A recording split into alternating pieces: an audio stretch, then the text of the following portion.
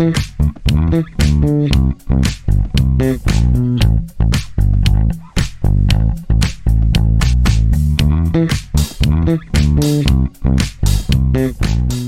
to the Passion, Purpose, Power podcast. I'm your host, Ames. I'm a neurodivergent, fat, queer counsellor, coach and clinical supervisor, and I love stories. I love hearing your stories, I love sharing stories, and I love talking with people about their stories. In this podcast, I'm going to introduce you to interesting people with interesting stories to share about their passions, purpose, and power. If you love this podcast, please don't forget to like and subscribe so you don't miss any amazing episodes, and come and find me on social media. I want to hear from you, and please share your stories with me. Tamsin Quin is a singer-songwriter and multi-instrumentalist from Wiltshire who has been described as a mesmerising folk pixie. Drawing on the influences of Joni Mitchell, Fleetwood Mac and Nick Drake, Tamsin weaves magic in the songs she writes, telling enticing tales of her life and experiences as well as being inspired by fictional characters.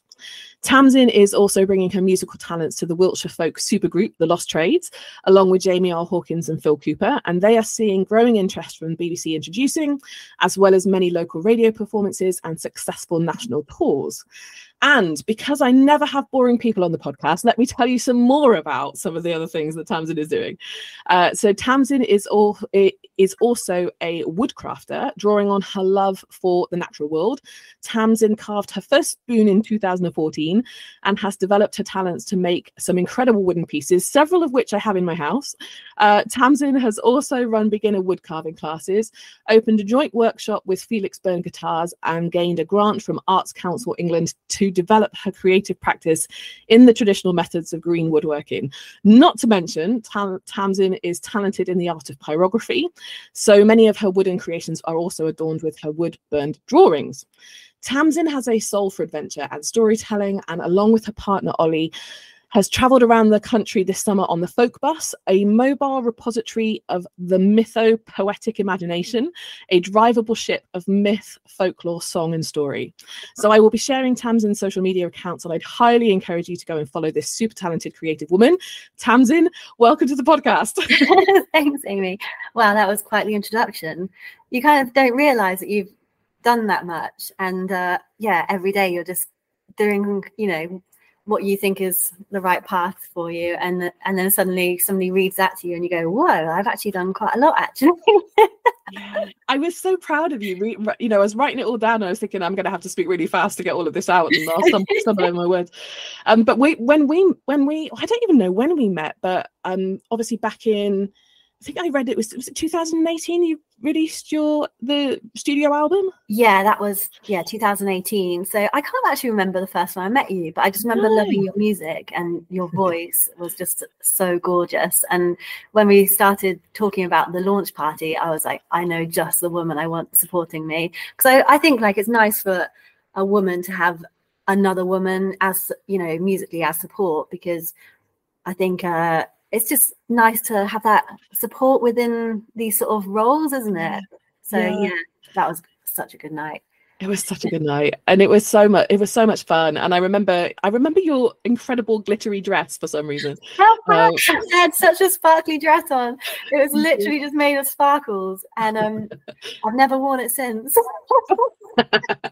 You are a magical folk pixie. I'm not sure who coined that phrase, but it is so you. Oh, thank you. Amazing.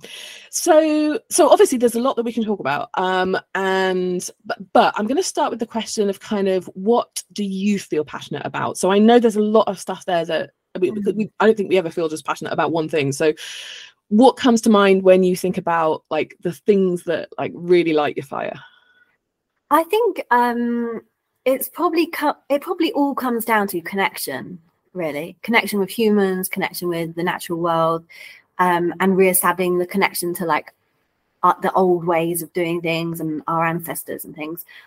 Because if you think about songwriting, as you probably know as well, for me, it's about the lyrics and about connecting with people through words. And sometimes you're at a gig and you play a song that has literally come straight out of your soul or straight out of somewhere, and there's somebody you've never met before will just come up to you afterwards and maybe be in tears or just be like, wow, that song really touched me. And that is exactly what makes me want to do it more, those moments. I think that's one of the reasons that I write, just to connect with people, because you don't really get that very often anymore. I think we're quite sort of numb to things, aren't we? And we're, especially with a lot of social media stuff, and you do have that disconnection more than ever, even though we should be more connected because we've got all these ways to connect. So I think like with the songwriting, is about connecting to people, and then the woodworking is more about connecting to the natural world. And it kind of works in tandem, because I always call myself like an extroverted introvert because I love people, and I find people so interesting, and I love like chatting away to strangers or friends, whatever. I have so many interesting friends, and I'm really lucky in that way.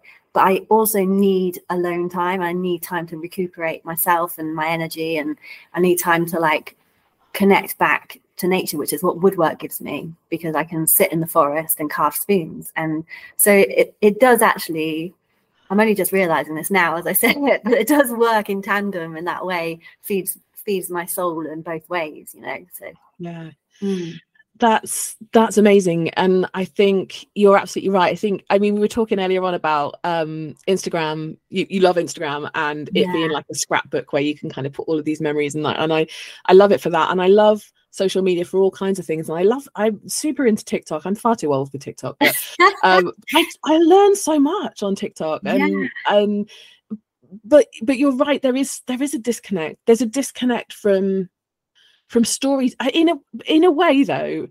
Isn't it interesting that storytelling has perhaps just moved online to forms like TikTok and Instagram and Facebook? That's kind of where we're telling our stories, but it can also seem quite disconnecting at the same time. Yeah. Do you ever look at your phone and then you're like scrolling, and you know, with the spoon carving world, there's such a beautiful community on Instagram. I love it. And there's people that I've maybe met once or twice at spoon carving groups or whatever, and then you're suddenly friends, you're following each other, and everyone's so supportive. There's no competitiveness. It's just like, oh, that's really beautiful. And I've messaged people and said like, oh, I'd like to try something like that. Could you tell me how you did it? And there's this beautiful community. But I don't know if you've found yourself, you scroll through your phone and then suddenly I look up and I'm like, whoa, where was I?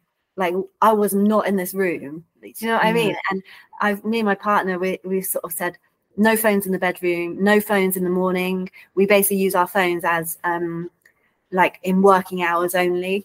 And that's it now. And just because you feel disconnected. I said to him the other day, I was like, I miss you. He was like, what do you mean? I'm right here. I'm like, I miss you. Like, you're like, because he was on his phone, I was on my phone. And it was suddenly like, we're not together. Do you know what I mean? So we made a rule where, you know, phones are just in working hours, but they're a tool for working, you know. Yeah. So, yeah, you're absolutely right. Tool for working.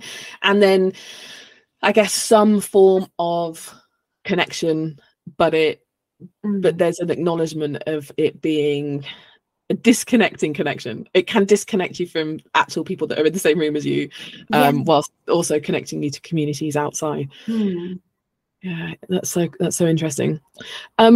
So okay, let's talk about the music. So give me a brief overview of your musical journey. How did you know and get started in music? Well, it's quite a long story, but I'll try and keep it brief. So basically, my dad, when my parents broke up when I was tiny, my dad bought a canal boat because he couldn't afford to buy a house or anything. He bought a canal boat. He got a loan from the bank, bought a canal boat and paid it off. And we used to go every weekend up to my dad's, and it was gorgeous life. And I remember, like, from the age of sort of maybe 10 onwards, we used to have like these towpath parties where like we'd have a fire on the towpath, like other boaters would come, and there'd be so many people playing instruments. And when I got to about 12 or 13, I thought, I want to join in, but I don't know how, you know. And I always loved like that environment of like jamming with people. So I said to my dad, I want to learn guitar. My dad is a great guitarist, and although he doesn't play as much as he used to, but he's such a good guitarist. And I said, I want to play. And he said, okay. He said, if you if you play on my guitar for 6 months, I'll buy you your own guitar, because he obviously wanted to make sure I was invested. So I played for 6 months on his guitar. He taught me bar chords, because you can basically play anything with bar chords, and also because he wanted to play over the top, like blues. So I would just sit and play 12-bar blues while he soloed over the top for hours, which he said it was like teaching me, but it was quite boring for me, playing the same 3 chords over and over again for hours while my dad just soloed over the top. Anyway, after 6 months, we went to the guitar shop in Swindon, and he said, we've never been rich. We've always been sort of living hand to mouth quite a lot of the time as I was growing up. And my mum, we grew up in a council house, and my dad's always worked, but not in sort of high flying jobs, if you know what I mean. So we went to this guitar shop. He said, let's get you an idea of what sort of guitar you want by looking at these guitars in the shop, trying them all out, and then we'll look for one similar secondhand. And I was like, okay. And he took me on the motorbike, on the back of the motorbike. We went to the guitar shop. I looked around. I fell in love with this Crafter guitar. And it was like this beautiful wood on the top, and it was pearl inlay, and it was a little cutaway, and it was electric acoustic. Oh, I was just absolutely in love. And I played it for hours and hours, like in this guitar shop, while my dad was just like pottering around. And then we left the shop, and he said, we've got to come back next week. And I said, why? And he said, I've put a deposit down. So we went back every week for my dad to go and pay a little bit extra off every week. And we'd go on the motorbike, and I'd play my guitar for like you weren't allowed to take it away until you'd paid for it. So I'd play it for a few hours, put it back on the shelf, and then we'd leave again on the motorbike. And one day he said, right, come on, we're going to the guitar shop, get in the van. And I was like, we're going in the van, it means I'm picking up the guitar. And we drove all the way to Swindon and picked the guitar up. And then, it just kind of set off this love. And I wrote my first song, I think, about 2 weeks after that, when I was 14, I think, at the time. And I just remember writing 2 songs within about an hour or so, very teenage angsty kind of songs, a bit Nirvana-y. And that just stemmed my love for songwriting. And then I kind of gave up when I got to about 17 or 18. I gave up for a few years, just because like I'd got in with quite a sort of like chavvy crowd, I guess, at school, and it wasn't really the cool thing. So I'd become all like girly, and like, I had like blonde hair, and I used to straighten it all the time. And so I sort of didn't play guitar for ages. And then I picked it up again when I was about 21 or 22. And then songwriting was that's just when I realized I was writing all these songs and not doing anything with them. And then I got dumped by this guy that I was totally in love with. And he dumped me, and I was like, do you know what? Life's too short. That was just like a turnaround moment where I just thought, what am I doing? Just like, these songs need to be heard. Like I need to get over these nerves and just start playing them. And so I forced myself out to an open mic in Bristol, and I was shaking so much, and I thought I was literally going to throw up on stage. I was so nervous. And then just went from there. And my sister contacted, Kieran, who used to run the Lamb from Sheer Music. My sister messaged him and said, you need to hear my sister.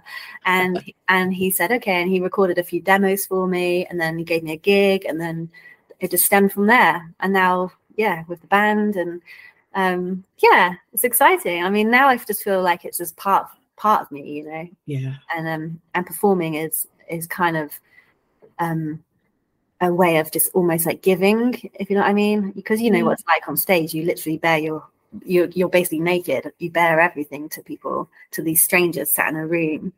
And I think it's kind of just quite addictive. You bear everything to share these stories in song format for connection. I think there's an addictive part of it that is the moving someone and hearing that feedback of, oh, that really meant something to me. Yeah, definitely. Yeah. Wow, what a story. So, I mean, how annoying is money? Let's talk about money. I love money. I love money. Yeah, I mean, it's a very necessary part of life. And I realized, you know, I've worked in so many jobs that I hated, and then did my hobbies on the side. And about a year or so, maybe a bit longer, I decided I'm not doing that anymore. I refuse to make myself unhappy. I'm going to make my life how I want it. So the way I did that is basically deciding to sacrifice the where I was living. You know, I bought a caravan for 100 quid. It was completely like in pieces. I did it up. It probably cost me another 100 quid to do it up, and I moved into a caravan because paying rent. I was living by myself and paying like £800 a month in rent. I was working a job that I hated, and I'm like, I'm not doing this. So and my caravan's lush. I love it. So yeah, sometimes you got to make those sacrifices. And I've sworn, I've got a bucket list on my wall of all the things I'm going to do. And one of the things on my bucket list is never work in a job that I hate ever again. And that's it. Amazing. So you've created this lifestyle now whereby you can do the things you love and not have to work in it. I guess you have enough. It's working. The plan is working. It's just working, just about. I mean, I'm never going to be a millionaire because unless, you know, the music thing goes mad or whatever. But I don't mind because I'm so happy and and I feel so myself. I've never felt more myself in my whole entire life than I have in the last couple of years, because I'm doing something that every day I wake up and I think, oh my gosh, this is my job. Like this. And people say to me, a friend said to me the other day, which is I found quite funny, you know, she said it quite off the cuff, but she didn't mean it any malice or anything. But she said, we were talking about something and she said, oh yeah, because then you might have to go and get an actual job. I said, I've got an actual job. I'm self-employed. Like, just because you're self-employed doesn't mean you don't have an actual job. Like, my job is real. I have to do stuff to earn money. You know, I have to gig, which means I have to rehearse for the gig, which means I have to write songs. I have to, you know, I just did this big National Trust woodwork project, and I had deadlines to meet, you know. So basically what I'm saying is, sometimes when you're self-employed, people don't see that as, especially in the arts, like anything in the arts, people often don't see that as a job, you know, and that can be frustrating because, you know, like I'm working right now talking to you, it's part of my job, and you're working right now, and people might not see that as your job, but it is. They just think you're having fun. Yeah, I'm having fun, but it's my job. Like, yeah.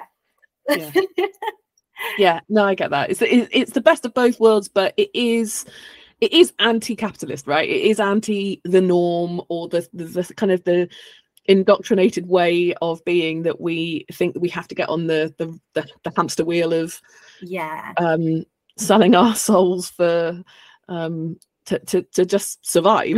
Yeah, and I find that really intriguing to thinking about that subject, because so many people do it, don't they? And I've come to terms with the fact now that I probably will never own a house, and that's fine. I'm quite nomadic in my ways. I've always wanted to live in vans and boats, and you know, I've got on my bucket list, I want to live in a yurt for like a few years. I want to live on a boat. You know, that's sort of part of who I am. So it's nice to realize that I actually don't want a mortgage and to be tied to that. But there's other people, some people don't have a choice, you know, people with children, they need to have that space and the roof over their head and that sort of thing. So yeah, I think it's different for everyone, and it's quite in you know, hearing a different version of success, I think, is really interesting for people, because I was talking to a music producer, music manager, artist manager, Loretta Andrews, the other day for a podcast episode, and she was talking about artists who kind of go, yeah, I want the record deal, I want the massive tours, I want this, but she was like, but you sacrifice your soul to get that with these. So maybe there's is your desire to share stories, make art, make songs, make music, or and you can find some kind of success like that, or do you want the big tour and the record deal and that kind of thing? So I'm loving these stories of alternatives. Yeah, and I think that's really nice to talk to somebody that, you know, that sort of finds that interesting, because I've gone through those periods in my life where I've been like, oh my gosh, like I'm 34 now and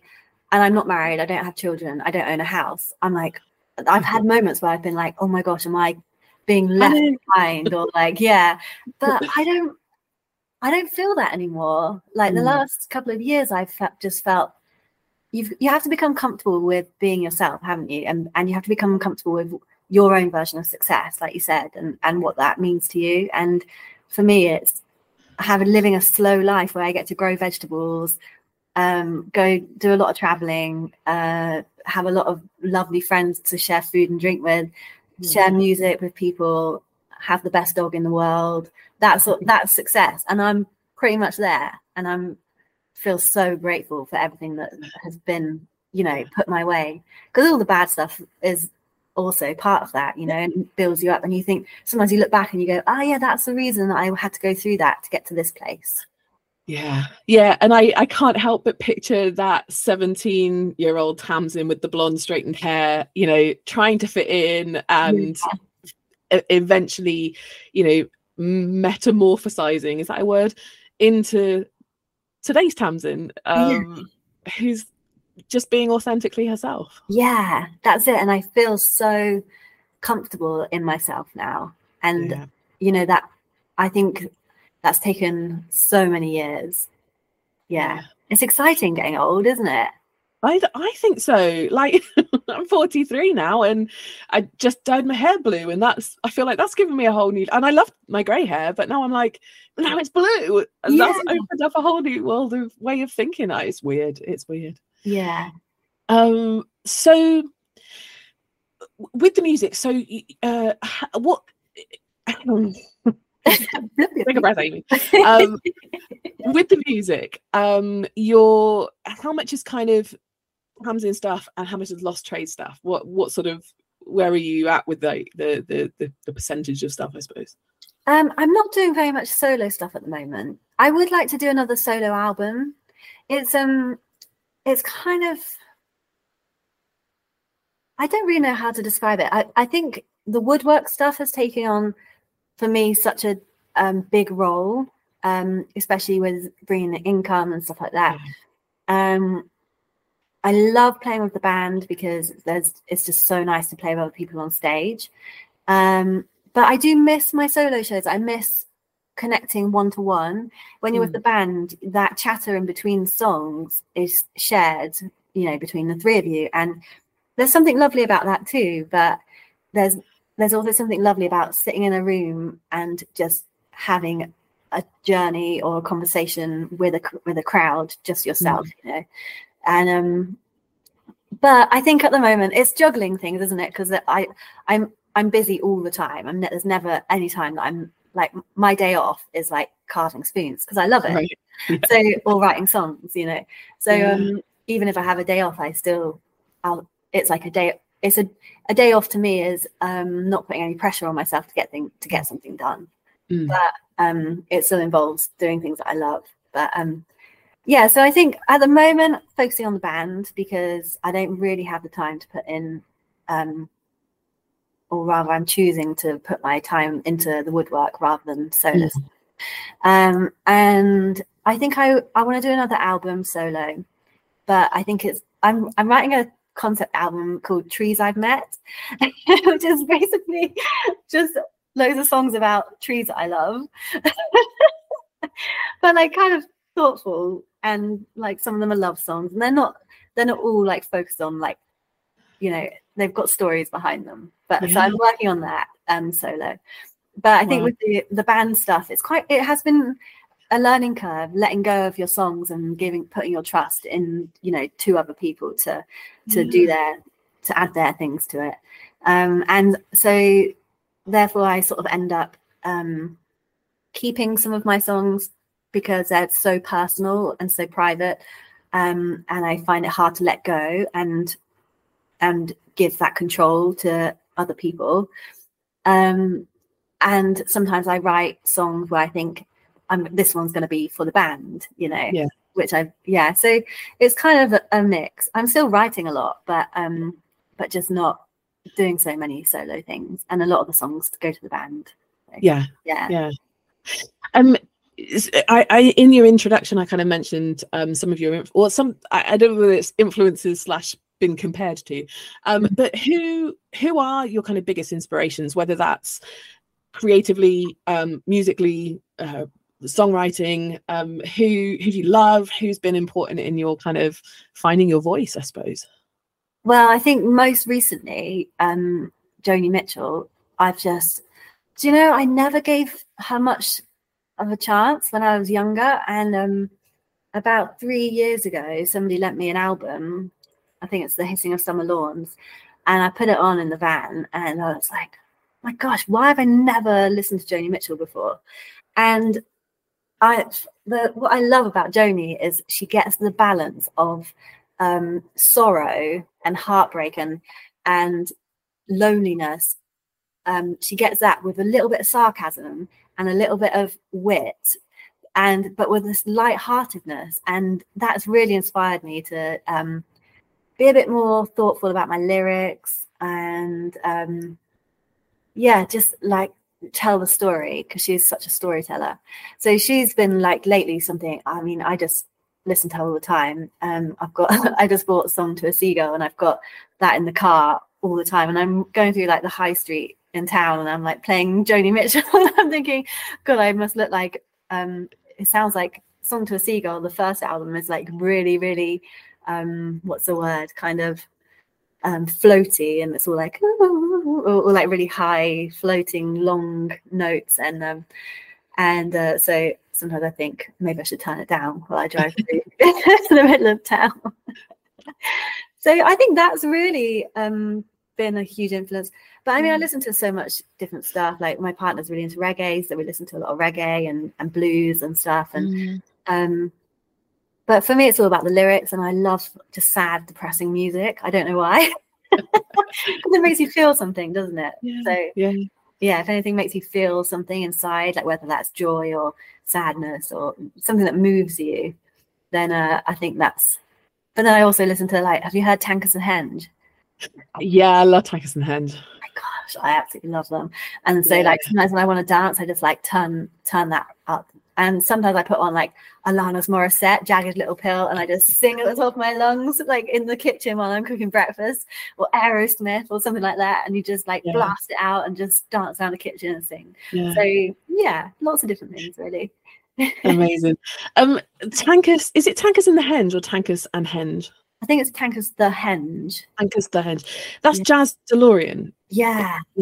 I happened to see him play it somewhere in Devizes in a tiny little room, and just was absolutely blown away by his piano playing and his story. Again, another fantastic storyteller. Yeah, so poetic with his lyrics as well, which is a really nice contrast, but especially with the band, because he's got like the real sort of almost what's the word, not dobby, but almost kind of like there's just a real like classic sound, like there's a lot of sort of Sinatra and jazz, but there's also like this like big brass section, and there's great bass lines, and it just makes you want to dance, doesn't it? It's so good.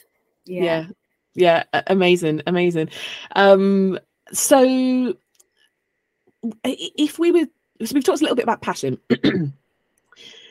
Do you feel like purpose is different to passion? Do you feel like, actually, I feel quite confident that this is my purpose? Or again, we can have many or none purposes. But what do you kind of feel or think about when you think of the word purpose?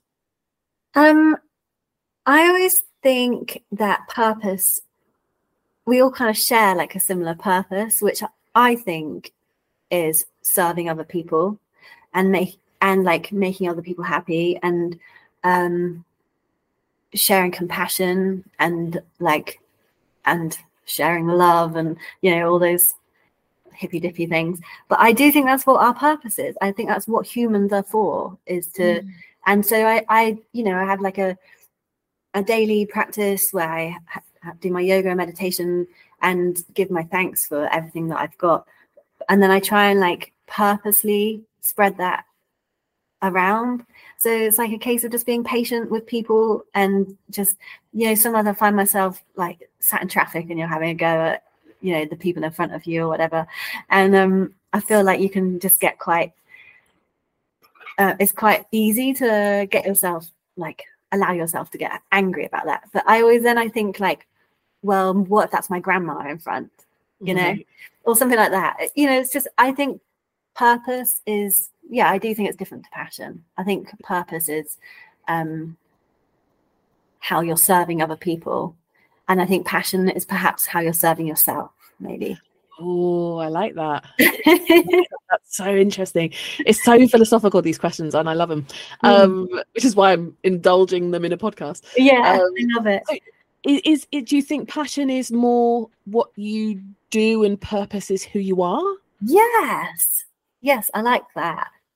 Yeah, I think so. I mean, sometimes people don't like the word passion, do they? Like, what are you passionate about? But I think people go, oh, that's my passion. But it is. It's what sets your soul on fire. That's how I say it. Like, if it sets your soul on fire, that's what you should be doing. Yeah. They said, like, there's that old thing of like, you should have three things. You should have a hobby that can make you money, a hobby that can keep you fit and healthy, and a hobby that, can't remember the third one. I think it's a hobby that makes you happy. One that makes you really happy, one that makes you the money, and one that keeps you happy. Yeah. So, I don't know. Like, for me, like, wood carving is quite an active hobby. Music makes me really happy. Which one makes me money? Well, they sort of together pay the bills. Yeah. And I think I suppose I'm regularly sort of challenged by the people that I want to be around, and the people that, again, I've kind of I've gathered to this podcast are the people that kind of think similarly, in that it's not about what we can keep for ourselves, it's about what we can share and pass on, and whether that's through song or wisdom or stories or anything, and it's in stark contrast to quite a lot of the world that sort of says, no, mine, this is mine, I need this, I want this, keeping this to myself. These systems of power that we're in that sort of perpetuate this idea of I need to keep more to myself. How do you think about that much, or how do you kind of stand up under that kind of system, those systems? I mean, I don't like to sound too like conspiracy theorist or anything, because I'm not like I don't think about it too much, but I have obviously had some thought about it, and I think I do think that we are trained or forced into this whole environment of working a job you hate to pay for a house that is like gazillion that you'll never pay off probably, and I think that we are sort of forced into that so that well, I don't know, I don't like sounding conspiracyist, but I mean, so that the government can kind of like we're too busy to stand up for anything else, basically. We're busy, we're compliant. They make us so busy that we can't we're tired. That's it. We're too tired to go out and protest against anything, or tell them off for putting additives in our food, or for spilling oil in our sea. We're like, oh, I'm too tired to go to a protest, because you're so busy working. Most people work 2 jobs to keep a roof over their head. It's insane. So I do think that's something that I feel so lucky that I've been able to take myself out of that system and been able to follow. But again, I do think everyone has a choice. I just, my dad has always said to me, like, because, with the narrowboat thing, growing up on the narrowboat, my dad has said, always said, I'm so glad I got to show you that there is another way of living. And so I've spent many years living in vans, and I hope to get my own boat. But yeah, I think it's really important to almost like take the blinkers off every now and again. Yeah.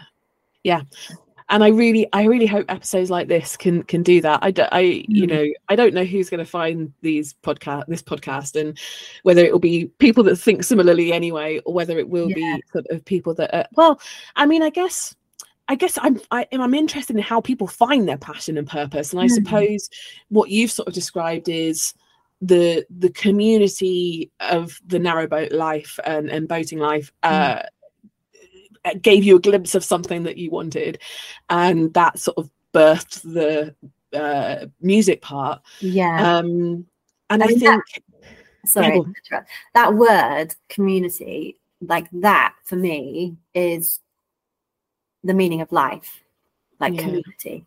So like you said, the narrowboat community, and then building that music sort of life out of that, the spoon carving community. I think there's so much room for everyone. People think like, oh, if somebody else is spoon carving, then it means that we've got competition or something. Like, no, that's what I love about the spoon carving community. It's so supportive. And I love doing the workshops because I love passing on the knowledge so that other people can have that joy of sitting in the woods and doing something with their hands and feeling they've achieved something, So I think like and in the music side of things, it's quite easy to think that you're in competition with other people. But you have, you probably experienced it too, being like a female musician, a female songwriter. Any other female songwriters, sometimes you go, oh, I'm not as good as them, or oh, they're better at me than at this, or they're prettier than me, or and you get into this competitive mindset where you think like that you're not good enough, or there's not enough space for all of you. But then you realize, hang on, we're so different. Like everyone has their own little niche. Like with the spoons, everyone has their own style of spoon carving. There's room for all of us, and we can just be supporting each other and going, wow, you've done such a great job. I wonder how I can do that. Or I wonder if I could do something similar, And I think that is part of community. And I think that the life that the government presents to us as being the right life puts a stop to community. And so I think that it's so important to support, like go to a gig or go to your local market and support independent people. Go and like have a chat with some random strangers down the pub, say hello to people in the street. I'm always I chat to anyone. I'm like, hiya all the time.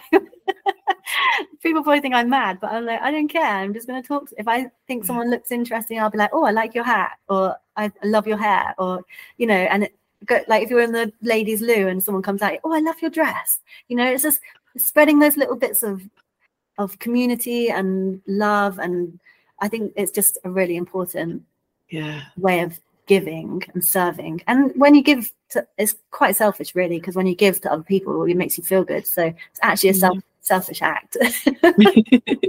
There's definitely light and shadow to all of these things. It's never just one thing. They're multifaceted. And I think that, well, let me ask you this, because you might have an amazing answer.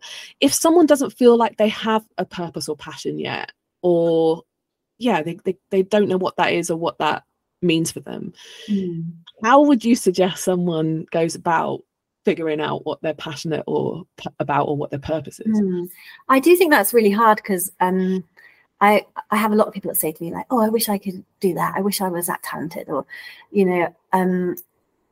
I think people see the creative side as being like something that they wish they could do. I mean, a lot of the time they can, they just don't realize it because they haven't tried it, So a lot of the time it's just the fact they're almost holding themselves back. And I don't know whether that's fear. I mean, my sister, for example, has amazing rhythm, and she took up drums for a very short time when we were younger, and she was so good at it. And I've always wanted to like, and our voices together, when she gets drunk and she sings with me, our voices sound great, but she'll never perform in front of people because she's so nervous, and she doesn't think that she's good enough. And maybe that could be her purpose or passion, you know. Yeah. But she hasn't allowed herself, and I think fear is like the biggest thing that holds people back, because you could say to people say like, oh, I can't carve a spoon. I'm like, I'll show you, here's a knife, let's do it. And some people are like, oh, no, I don't think it'll be for me. Like, how do you know it's not for you if you don't try things? Yeah, I think people are just maybe get comfortable, don't they? Yeah. And then they don't try things. It's really important to just try things and put yourself out your comfort zone. Yeah. And like when I was younger, I got really into crochet for quite a long time. I used to make dream catchers and all this stuff. And then I found woodworking, and I was like, this is my thing. Like, and maybe this is a case of working. It doesn't have to be a creative thing. Maybe your thing is working on spreadsheets. Maybe you love numbers, you know? Yeah. So I think, it's just a case of trying things, isn't it? I think it's so interesting because I we've been talking about this kind of enforced slavery is too strong a word, but an enforced lifestyle. Buying into this idea that really does restrict our opportunity to figure out what we're passionate about, because we don't get to try things, because exactly we're brought up in this competitive system. We compete from the minute we get into school, when we get the little stickers on the reward charts, and you're already kind of looking at everyone going, oh, they're better than me at that, but I might be better than them. So you're figuring out where you fit into the lineup of talent. But there's no room for just what about the little kids that just want to hug the trees, or you know, want to roll around in the grass barefoot. Exactly. I mean, I left school when I was 14 and I've got no GCSEs, I've got no qualifications, because I just can't learn sitting in a classroom, and I can't learn things if I'm not interested, or if they're not interesting to me. So, but I would never call myself undereducated, you know, because I've always I love learning. I love learning about things that I'm passionate about, and the way I learn is by doing. And there's so many kids that are trapped in schools and they're labeled like ADHD or problem child or whatever, because they don't learn in that way. And it's like that old saying, like was it Albert Einstein or someone? He said, if you judge, everyone is born clever, but if you judge a fish by its ability to climb a tree, it will always live its life thinking it's stupid. And it is so true. And we can have a world and the society full of creative thinkers, and you know, really finding creative solutions to the world's problems, if we just had the freedom and the capacity to, like, I'll probably edit this bit out, but the rules/law has changed on leaving education. And so, you know, my son has never been academic, intelligent, but not academic, and he is being forced to take his maths and English GCSE over and over and over until he gets a level 4. Otherwise he literally cannot go on and do anything else. That's so awful. And the thing is, he's probably really good at something else. He loves sports, he loves music, but no, he's got to keep slogging away to pass a 2-hour exam. It just blows my mind. I don't know how they get away with doing that, because it's just so cruel. And imagine what that's doing to his self-esteem, or to his to his self-worth, where he's probably thinking, I'm stupid because I can't do it. And and I bet he's not. I bet he's really good at everything else. But and it's like, it's the cruelest system ever to be put into that. And actually, I think he would love to carve a spoon. Yes. I think that's what he would. He's anytime. Can I have a pocket knife? I just want to go and whittle something. So I'll send him over to you one day. I'd love that. Power. What we have actually talked a lot about power in lots of different ways in this conversation, but and you may have already answered this earlier on, but when do you feel at your most powerful? What does that mean for you? I feel the most powerful when I am feeling that I'm doing my passion, that I'm being myself and accepting of myself. I think, like, when you finally realize you're stuck with yourself for the rest of your life, however long that may be, and you go, okay, I'm gonna like myself, and I'm going to tell myself that I deserve these good things, and I'm going to allow myself to be who I am, that's when you're powerful. So I feel my most powerful when I'm singing about something that maybe really hurt me in the past, and I'm singing about it, and I feel that there's that emotional attachment is not there anymore to that negative thought, or I feel really powerful when I'm like sharing stories about spoons or sharing skills with somebody, and just being yourself. I think that's just when you finally are at peace with yourself, I think that's really powerful. Yeah. I think that's a really good note to end it on. I think that, you're most, when everything's aligned, I suppose, your values, your joy, your passion, your purpose, all of that combines to really be living in your power. And I think I was thinking about, your sister came to mind then. I was just thinking about the fear of what other people think holding her back. And if there's one thing that I wish I could change, it would be just everybody could, if no one, maybe this wouldn't work, but if no one cared about what people thought, I wonder what the world would be like. Maybe that would be terrible.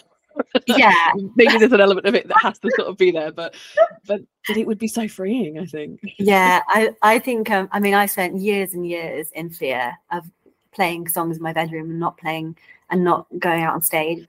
And I think, God, because I came to it so late in life, like started gigging at like 21, and I think like I should have been gigging way before this. And I think that would be so nice if people could forget that. But I think the society at the moment, the only way we're going to change that is by uplifting people ourselves. And I always think of it as like, because we've had this discussion with my partner about watching the news and stuff like that. Like I don't watch the news. I don't listen to any news. I don't read a newspaper because it just makes me depressed. And they're just telling you the things they want you to know. They're not telling you the good stories. They're not telling you of this story I saw on Facebook where that was saying thank you to all the people that had picked up this old man who'd fallen over. That's not in the news. Yeah, they'll tell you about the people that robbed the old man, or they don't tell you about the people that stop and help. And so I think like it's really important to what I always think of is creating your bubble.